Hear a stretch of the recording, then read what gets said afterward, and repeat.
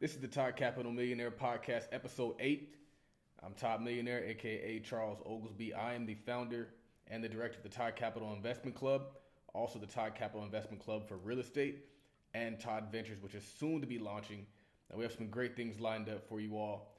And tonight we have a special guest. His name is Mr. Rob Boyd. It's another person I met on Twitter. I pretty much meet everybody that's interesting on Twitter. I always say that Twitter allows you to find people that believe what you believe. And I think that in certain aspects, Rob believes a lot of the same things that I believe. So, Rob, how's it going, man? Doing great. Thank you for having me. It's always great to have conversations and connect with like-minded people, as you said. So I'm glad to be here. And where are you located again? Currently, I'm in Atlanta, Georgia. Spent a few years in D.C. For school, and then started my career soon after finishing undergrad and also grad school in D.C. So been in Atlanta for a couple months, working in the banking and real estate world. So it's been great so far, over the few months that I've been there. So can you tell me a little bit about what you're doing these days?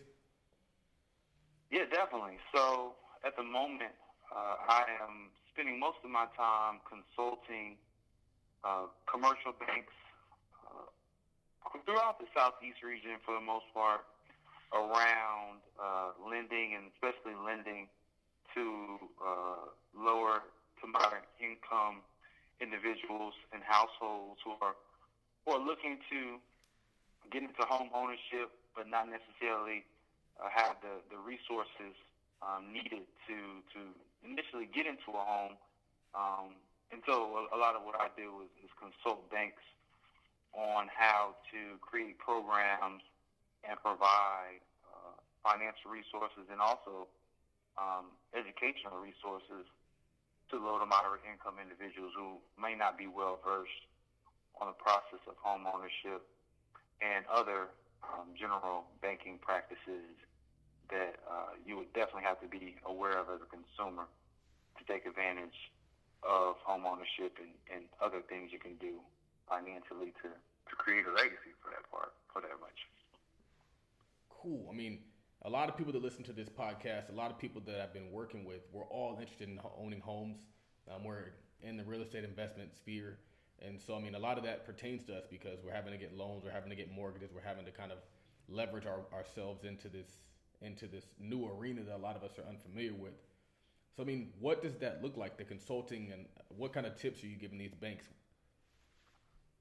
Well, a lot of it starts with understanding our mentality, especially within certain minority groups. They're across many minority groups of whether you're talking about the Latino community or the African American community, there's a level of distrust with the banking system, a lot from historical events that have happened, but just generally individuals not feeling comfortable with banking.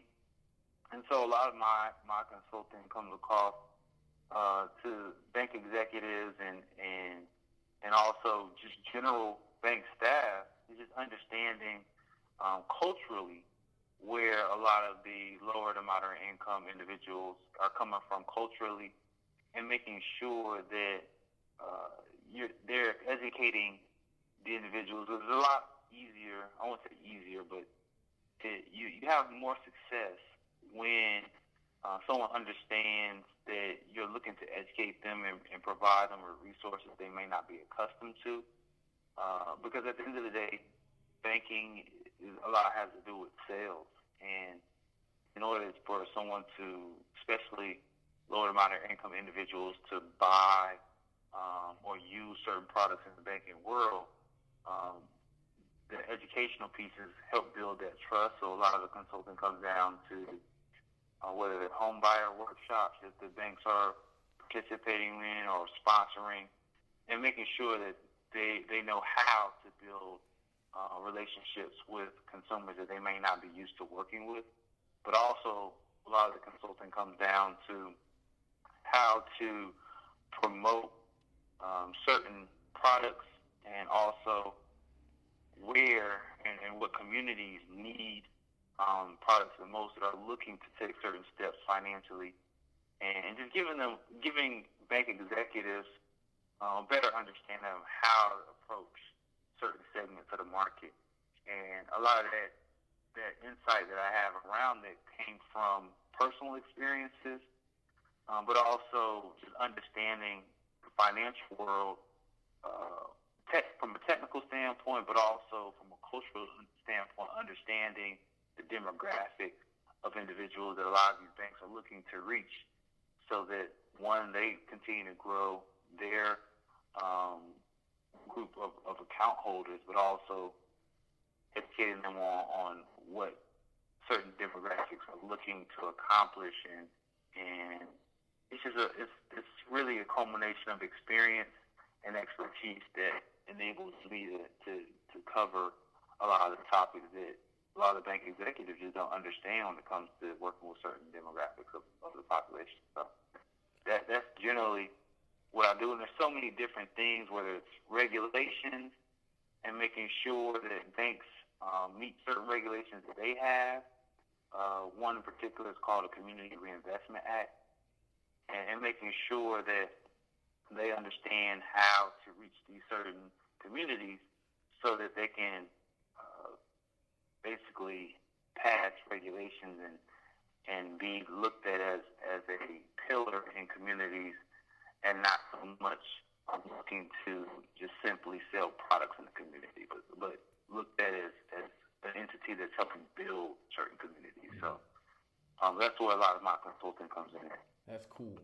And I think that, to kind of dovetail off what you were saying about these entities coming in and trying to actually build within the communities, a theme that has kind of been going along the lines in this show is that we don't have to be a quote victim of gentrification, but we can be a participant in gentrification.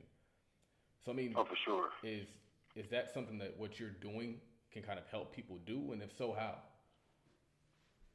Yeah, so one example, and I'll just use the city of Atlanta as an example,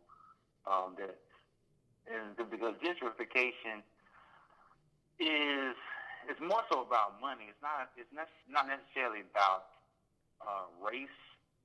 It's about more of socioeconomic statuses that exist in certain areas. But as an example, here in Atlanta, there's a project called the Beltline Project, also known as the Atlanta Beltline Initiative, or ABI, which is generally an initiative that is looking to rebuild the areas that directly surround the downtown area, mainly on the west, south, and east side. And that program is mainly focusing on these areas and providing resources to certain individuals who are usually displaced by gentrification, and looking to help them purchase and revitalize their own neighborhoods through ownership rather than, for lack of a better term, rentership. So Atlanta is a great example of what I believe as far as a city doing it the right way, trying to make sure that the members of a community understand and have the ability and opportunity to build value within their own communities, rather than what has seemed to be the natural process of looking to move certain individuals out of a neighborhood or area directly surrounding or even in downtown, to bring in individuals who have more of an ability to own or create value through business. And so Atlanta, not only living here, but just seeing it from the standpoint of the consulting I'm doing, there's a lot of banks here in the Atlanta area that have bought into the idea of let's make sure we give the demographic who in a lot of other cities is being displaced by gentrification or the redevelopment of certain neighborhoods, and let's give the individuals in these neighborhoods right now who have been there historically an opportunity to buy these neighborhoods through certain down payment assistance programs, through certain programs that not only give them more financial leverage, but also educate them on what home ownership is really about. It's not just about paying a mortgage and owning where you live. It's also about caring more about your neighborhood, and you have a heightened level of care when there is a sense of ownership. And so those are certain things that are happening here in Atlanta, which we're looking as a bank, looking to help other cities model themselves after what's going on in Atlanta. And one city that I can really speak to is D.C., being that I lived there for about 9 or 10 years roughly. It's a completely different story in D.C., where you have certain demographics, especially the Black community and also the Latino community. They're just overall just being completely displaced and forced to move out of the city just due to cost of living and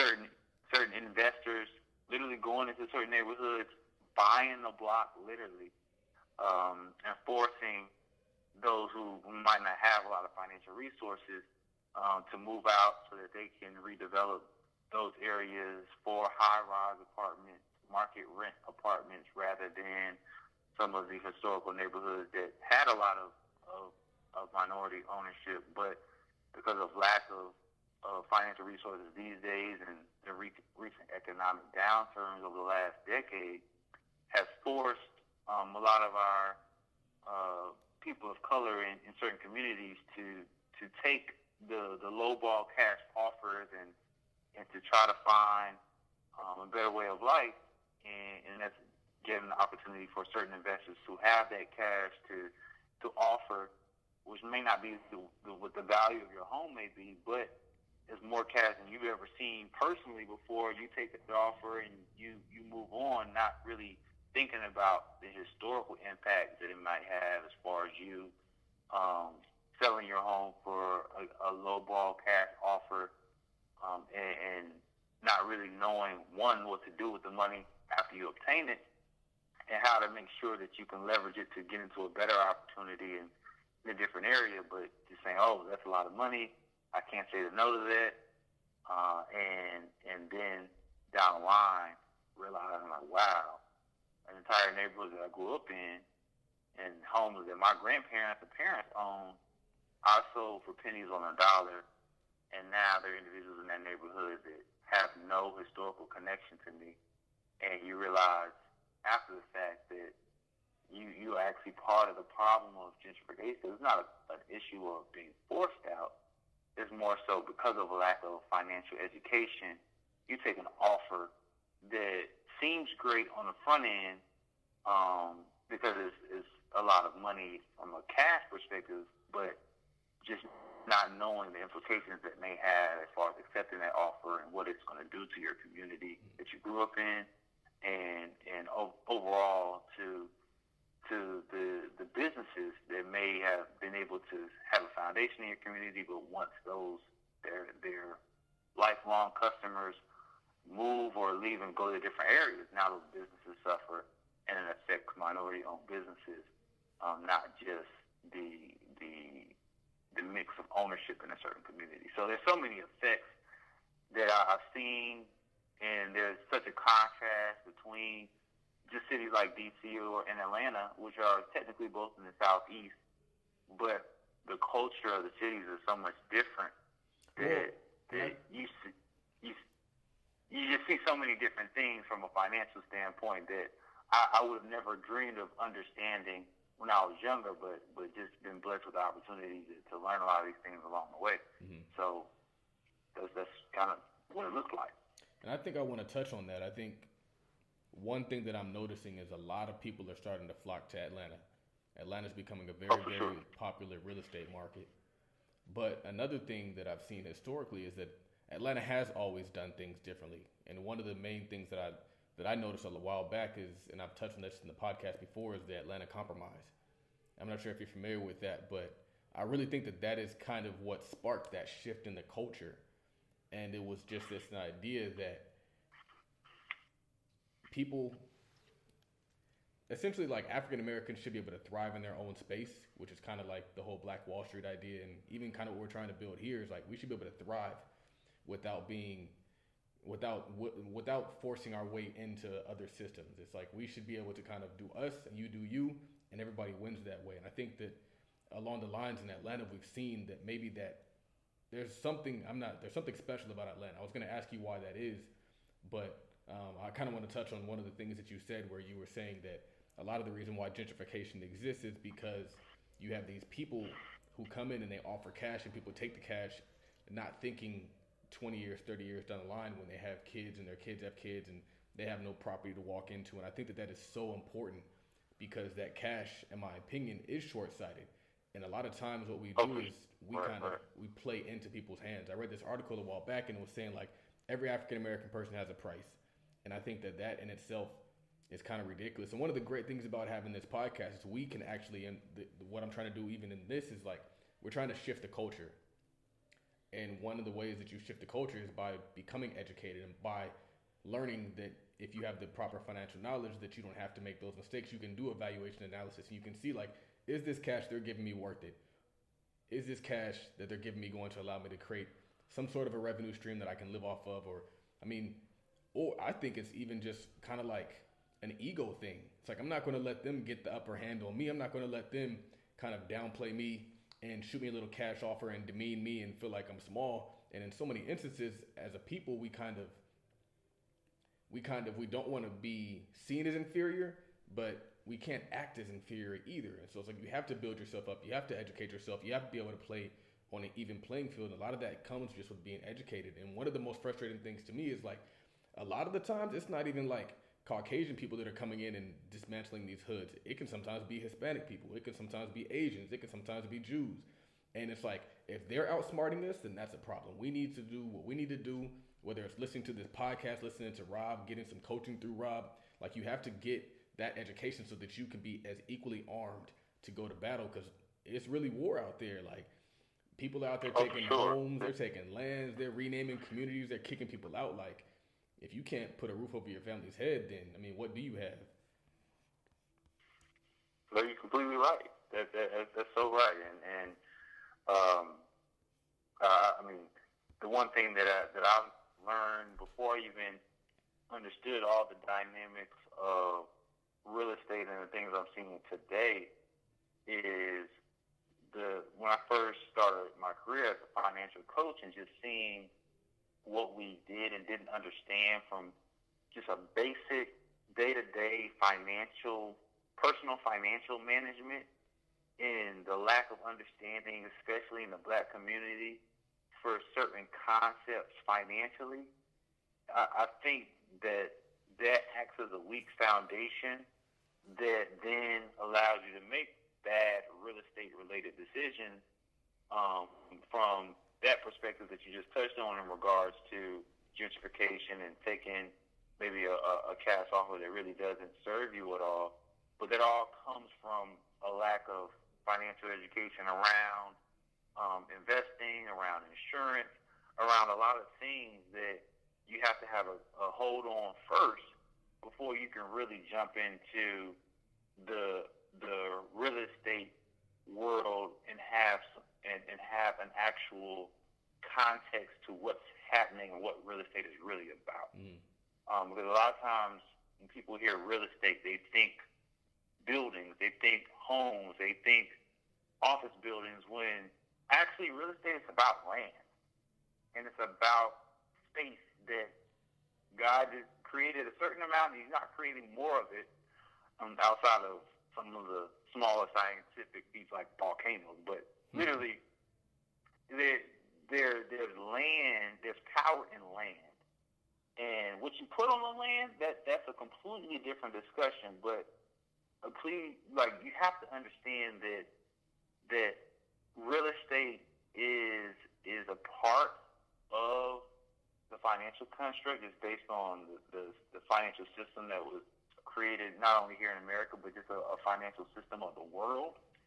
And before you get in, become an expert in that particular field of finance, you have to have a general understanding of the financial world that you live within, which comes down to a lot of those personal day-to-day financial things that you're doing, because real estate is in most cases a transactional business, but you got to master some of the more basic transactions in regards to your financial life before you can really master the art of some of the larger financial transactions like real estate. So I think the big problem in regards to our community maybe taking bad offers or not understanding the value of what we do have at the moment simply comes from a lack of a financial foundation as far as understanding general, not only financial concepts, but just mathematical concepts that obviously affect our finances. So that's what I really learned about our community, because you always hear it. You always say, okay, why doesn't the segment of a population as far as black people, why are we such great consumers? Like, how did we become such great consumers and not really exude the excellence that we do possess as far as being great producers? And I think a lot of that shift as far as us really becoming top flight consumers, which isn't a great title to have, but we're great consumers. And that shift has really happened over the last 100 years, as you mentioned, like the idea of Black Wall Street and how that was a very prominent idea and prevalent idea in our communities in the early 1900s. When you compare the early 1900s and what we were doing as communities at that point versus how our communities act today financially, to me, and this is my opinion, it's been a huge fall off in our community's financial behavior from then till now. And I think over the last 100 years, what we've lost grasp on is the power of our collective dollar. And that the fact that we've lost our understanding of the power of our collective dollar, and now we're a lot of our community, a lot of people in our community act more individually, thinking that makes us more powerful. That false narrative, being powerful comes down to what you can do as an individual more so than what you can do as a group. That's a miseducation that's pretty much been the tip of the iceberg that sunk our Titanic as a group. I don't know if you've read the book Powernomics, but that's one of the quotes that I always pull out is he says that in America we've been taught that it's the individual that matters, and while we're competing with people who know that it's the group that matters. And one of the things that I've created, the reason why I even created Todd Capital Investment Club and the Acquisitions Club is because it's this concept of group economics, and we've seen that it works. I mean, the purchasing power that we have in the investment club is ridiculous compared to what we could have been if we were a bunch of individuals. And we've done it with just a bunch of people chipping in a small amount. And one of the key benefits and one of the hidden benefits that I've seen with the investment club, just by using that idea of collective economics, is we can take a risk that the average person can't take. And so by taking that risk, you end up being able to earn wealth that the average person can't make. And so there's so much, man, I could talk for days, and I might have to do a whole episode just on group economics, but that's key, man. I mean, what do you think? What you were going there, but I mean, what'd you have to say about that? What I think about that idea of group economics? Well, I mean, just how, I mean, is that something that you're seeing? Have you seen that play out in Atlanta? I mean, in Southern California, it's way different. I was thinking about this on the way home. I was thinking, like, to be an African American person in Southern California as compared to Atlanta is like two different worlds. I mean, oh, for sure. You have the hood, but for me, I mean, and people tell me this all the time, it's like, for me being who I am in Orange County, I'm like a speck. But you go to the East Coast and there's like whole blocks full of people who look like me and talk like me and act like me and have the same vision and drive as me. So it's like, if you have all those people working together, I mean, there's nothing that you can't do. There's nothing that you can't create.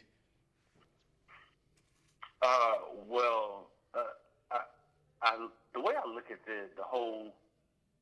challenge as far as our community practicing group economics is, the American system, first and foremost.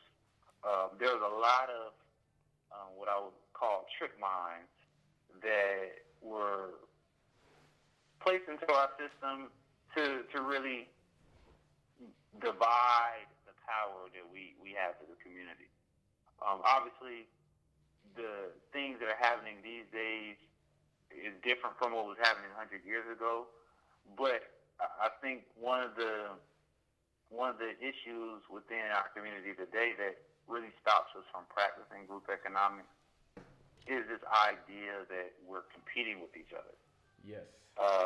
And we want to be the black person that stands out, that has the accomplishment that maybe some of our peers don't have, or have the car, or live in a neighborhood that some of our peers within our group, within our social group, haven't experienced or don't have yet. And this sense of competition, which is amplified by social media and the tit for tat that happens on social media, as far as, oh, look what I have, and something that you don't have, and this mentality that we're competing with each other was a dynamic that wasn't necessarily created by us, but we realized that in this capitalistic society that we live in, that let's take on this notion of every man for himself, because at the end of the day, I want to make sure that I'm successful instead of we're successful. The fact that we bought into that narrative and thought for a while that was going to serve us was just not how we operate as a people. I think that it's one thing to say competition. I think that's absolutely an issue. And I think that another one of the issues is that when you create a system that's based on integration and somebody letting you into how they operate, unfortunately, there's a quota on the backside. And so when you force your way into certain institutions, they're going to let one or two people in. And so you have to become that token. In order to become that token, you have to beat out the other person who's running the same race as you.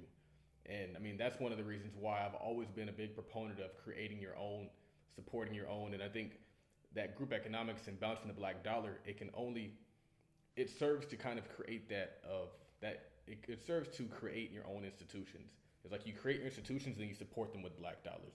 You create your own schools and you support them with black dollars. And so it's like one hand washes the other, but it's so tough to really say that it's one cause or it's one issue, because there's so many things that work together, and we have to really, I said this a while back, we have to start having like planning meetings where we come together to figure out how can we progress the community. And it's not on some political stuff. It's not on, well, I'm the mayor and you need to help me become a great mayor. It's just like, we need the community to be great. So what are you doing that you can help contribute to make this community better? What are you doing that you can help? And people just coming together to kind of help build us up as a unit. Because, it's one thing to have competition. Like you said, people are one-upping each other daily. It's like where you check in has to be fly, what you have, what labels you have. Like, we're just all living to impress people. And one thing that I said is, unfortunately, when you do that, all you're doing is stimulating somebody else's economy. It's like, it's one thing to be bragging about supporting a black business. It's another to be bragging about supporting somebody out in Paris who could care less about your community. Right. And I think the root of that is that lack of, I'll just say, self-value or self-worth that allows you to fall victim of this imaginary competition. Because we have to make sure we're playing on the right field. And right now, like you said, competing with who's wearing what designer, that's not the right field for us to be competing on. We should be competing on who can generate the most wealth for the next generation within their own family. Like, what the competition has to change as far as what we're competing for, and because competition is healthy, because competition pushes you. However, they kind of bringing it back to the first point I was making, the lack of financial education has almost forced us to compete in other areas because we don't have the basis to know how to compete in the world that really matters. When it comes down to business and wealth, we're so distant, and we pushed ourselves away from competing within those worlds, so that now, because I don't know how to create wealth, and I don't know how to put my family in a better position financially through entrepreneurship or through business, because I don't understand that, and I feel like it's a lot of heavy lifting to begin to understand that, it's a whole lot easier for me to take my $100, go to the store, buy something, and be able to compete with how I look with versus other people, versus what I work versus other people. It's like it's easier to look the part than it is to be the part. It's easier to go buy the watch than it is to be the man that owns the watch. Right. And if you don't believe that you can be a player in that wealth game, and you only believe that you can be a player in the fashion game, that to me is a self-worth issue, because there's been plenty of people, probably in your own family, years ago, that had no option but to create a business and serve their community, because the other communities things weren't integrated maybe 100 years ago. So they had to be businessmen. They had to create an ecosystem for them and all of the individuals that pretty much look like them. So they didn't have an option back then to just sit here and say, "Oh, I just want to look better than everyone," because it was the stakes were a lot bigger back then. But today, whether you talk about technology or just the convenience of certain things, people's like, "Oh, it's a lot easier." Like you said, it's a lot easier to look the part than to actually be disciplined and consistent to actually play the part. I think, to kind of touch on what you were saying, I think that one of the great things, and you're obviously going to disagree with me on this, but one of the cool things that I'm seeing on Instagram, on social networks, on Twitter, is there really is a push towards Black economics these days.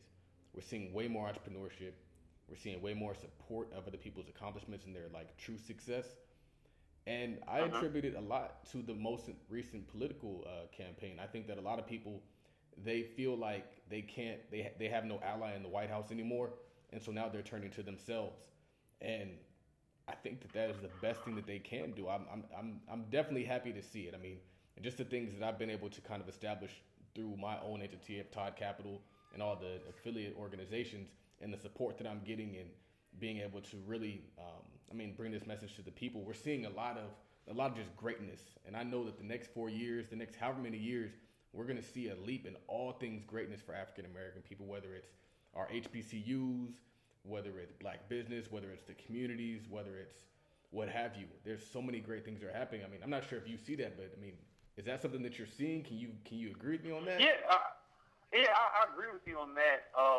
In regards to a resurgence of Black economics, because, like you said, we feel as though we don't have any major alliances on the highest levels of the political world.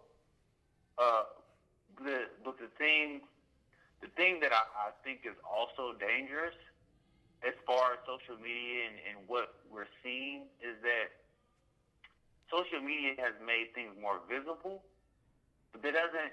The representation that we see on social media is a small sample size. It may not be a valid sample size of what's actually happening in our community. So, like, for instance, most individuals that are on social media that maintain a a profile on social media and just share positive things, it's usually a more educated group that one has the time to manage their social media, because that's another factor, and I don't want to get too far in the weeds, but I feel as though what we're seeing on social media and the resurgence of Black economics and Black entrepreneurship that we're seeing on social media is a very, very small portion of our entire Black population. And as a whole, as an entire community, I feel as though a lot of us aren't getting over that hump and aren't venturing into business. But on social media, as far as the circles that you may be in on social media, you definitely can see a lot of it. What I'm curious about, and I don't have the statistics for, but just from what I'm seeing from the financial world, it seems as though there's a talented 10th, if you will, that are really progressing as far as within the Black community and venturing into business and highly educated. And then you have the other 90% that is not improving financially, is not improving on the educational level. And that 90% may not be well represented on social media because there are certain life factors and certain things. Because social media, to me, it has a pinch of leisure in it, and people get on social media to use their time. That they have the time to be on social media to see what's going on and to use it as a news source. But there's a large part of our community who may not be very active on social media, and they're living a different struggle than maybe the well-educated part of our community that has been able to create a lifestyle where they may be on social media every day. But you might have the lower end of the financial spectrum and the lower income individuals who may be working 2 or 3 jobs a day and literally don't have the time to be on social media, so they're just trying to make it financially. And so I definitely agree with you as far as there being a strong business culture that's visible within the Black community on social media. However, there's a large part of our community that we don't hear or see on social media that is still struggling to kind of get some traction in our capitalistic society, and just don't have the time or the ability to spend time on social media and not just try to survive. And that, so there, I think that, I guess we're both, we agree, but there's just certain dynamics that we just don't see on social media every day that are definitely real. I can see that. You know, I never thought of that. I never thought of that. I mean, because for me, I tend to follow the same kind of people. So I'm following people who are college educated, people who have progressed through graduate school, people who are married, people who are living a good life. So I'm going to tend to see people who are doing great things. Whereas there is a whole kind of 90%, as you say, that might not be doing as well. So, I mean, how do we help those people? I mean, it comes down to grassroots movements. It comes down to really getting in the streets and having a connection with the community, whether it's through recreation centers, and really getting out and sharing different paths with people. There's a lot. What I've learned from over the recent years and just doing a lot of speaking, whether it's students, high school students, middle school students, traveling into certain neighborhoods that a lot of professionals, quote-unquote professionals, are really not comfortable with going out of fear of literally like their safety or whatever the case may be. And just going into a lot of these communities and talking to certain segments of our community, what you realize is they're not even aware of certain paths that exist. I mean, obviously, we all know the stereotypes as far as a lot of young Black men especially feel that music sports is their only way out of their predicament or their circumstances, which is not true, but that's what's promoted and what they see either on their TV or obviously on the radio as far as the music aspect. They get it everywhere. So they see that as a pass. Yeah, they see that as a pass. The movies, they see it anywhere they can look. It's sports or entertainment. Right. And once somebody like myself goes and shares with them, like, hey, I grew up in a very, very similar neighborhood that you grew up in. However, I did have the opportunity to get exposed to different things, which my curiosity in itself, I personally feel like my curiosity led me to go to Howard, to see different things, to learn what most of my friends and most people in my neighborhood weren't talking about or weren't exposed to. And literally my curiosity to learn about this world that I wasn't aware of when I was younger led me down a different path. But everyone may not have that same sense of curiosity and more so just feel comfortable within their comfort zone of doing what everybody around them is doing. So when I go back and talk to either younger people or even older individuals in certain neighborhoods and say, hey, like, you can do this or this is how you do that. And it's like a breath of fresh air because they had just never been exposed to certain options that I'm sharing with them that I've lived. And letting them know, like, I grew up, my mom was on WIC, and I know what that welfare life is like, and I know what growing up in the inner city is like because that's where I came from. But I just happen to be one of the individuals in my neighborhood that said, all right, I want to actually go to college, and I want to go to college away from where I'm from and get out of my comfort zone because I was just curious about the rest of the world. And that led me to some of the successes that I experience now. But it wasn't like this was my plan all the time. 15 years ago, I wouldn't have predicted I'm where I am today. But long story short, I think people like us need to really get back in touch with our community because, for instance, your podcast is a great platform, and our circle of people consume these conversations and learn something from these conversations. But then you think about it, it's like, are the individuals growing up in South Central LA or growing up in certain parts of certain major metropolitan areas, are they even listening to podcasts? Like, are they in a position where they're even listening to these types of conversations? And it's not because they don't want to. It's just that nobody around them has exposed them to it. And because a lot of them, you tell them right now, hey, you should listen to this 30-minute conversation on your phone. They're gonna be like, what? Why would I listen to that when I can listen to music? and it's just a matter of them being exposed to different ways of life that can lead them to different opportunities. And we literally have to go face to face and explain this to them. Because if we don't get it to them as the leaders of the black community from whether it's a financial or educational perspective, if we don't give that back to our own community, who else is going to do it? Mm-hmm. So I think it comes down to people that are in our positions really taking ownership of the leadership role that we automatically assume because we've had experiences that a lot of people that look like us just haven't had before. Yeah, that's one thing that I struggle with, and I don't struggle with it because I don't have the desire to give back or do. I think sometimes what I have to say isn't readily accepted.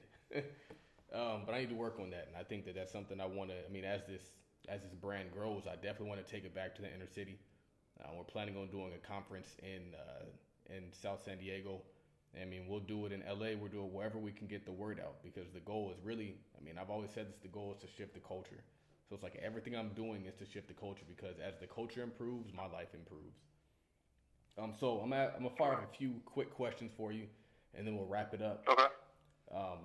So what's one word that you would use to describe Howard?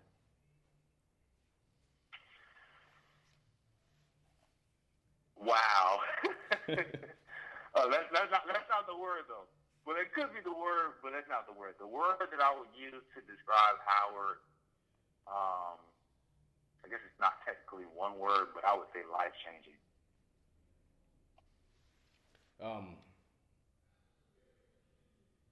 What does wealth mean to you?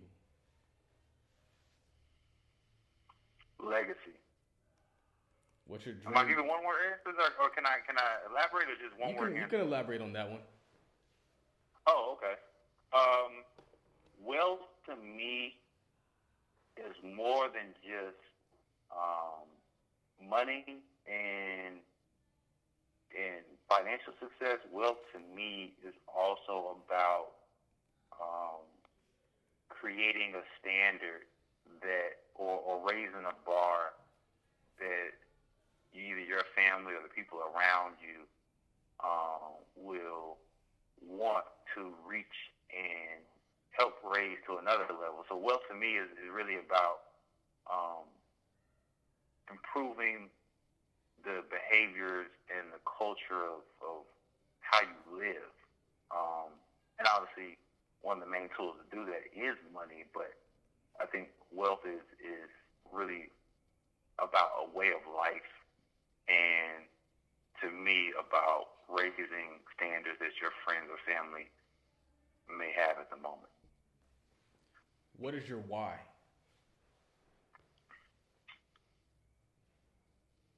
My why is creating the world that recognizes the excellence of Black people,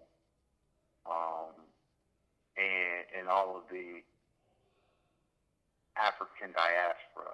I really believe that we are a gifted group of people, and I want to have a hand in making sure that our gifts shine as bright as they can possibly shine, not only here in the U.S., but all over the world. So that's my why, as far as why I give every day and work as hard as I work is to make sure that we are looked at in the right light eventually across the board. That's powerful, man. I like that. I can't ask you any more questions after that. That was a good way to end the show. So, I mean, I appreciate you taking your time. I know it's late on the East Coast, so you stayed up late for us. I definitely appreciate that. I mean, plug yourself. Where can they find you? What do you have going on? What do you want to kind of get out to there?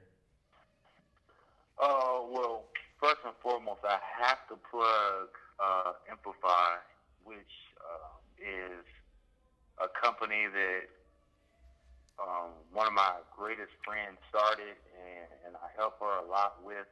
But it's basically a financial empowerment company where we teach a lot of students and school-age children the basics to living a healthy financial life.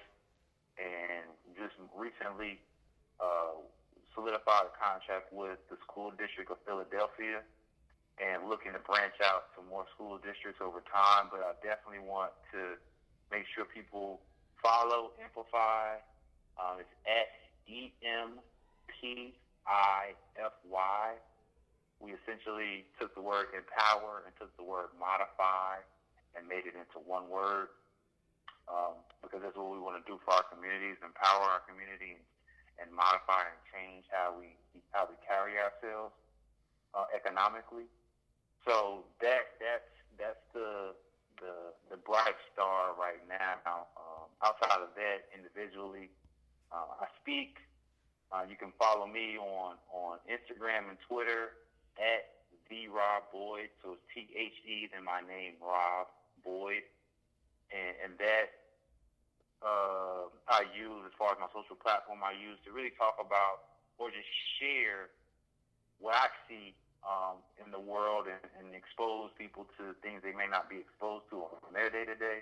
And as we've already talked about, I'm a consultant for a lot of the banks to make sure that they know and understand how to connect with our community and empower our community. But lastly, I would want to plug that over the next several months, we're unveiling a campaign through Amplify, which is called Save the Trill, which is mainly about not only saving but also learning how to invest the $1 trillion buying power that our community has. And so over the next couple months throughout the summer, we're going to have a lot of digital content, events, a lot of things going on that are powered by Amplify, that are centered around changing how we circulate that $1 trillion of buying power that we have as a community on an annual basis. And so that's the highlight of what's going on with Amplify. And but outside of that, I just do a lot of individual consulting, financial coaching, and you can find me on social media. That's how we found each other. And I just want to share as much knowledge as possible with people and help guide them in the right direction based off the things that I've learned and continue to learn every day. Very cool. I appreciate you coming on the podcast. If anybody's interested in getting involved in our investment club, you can always reach us at info@capitaltodd.com. We have the website, capitaltodd.com. And, as always, this has been another great edition of the Todd Capital Millionaire Podcast, Episode 8.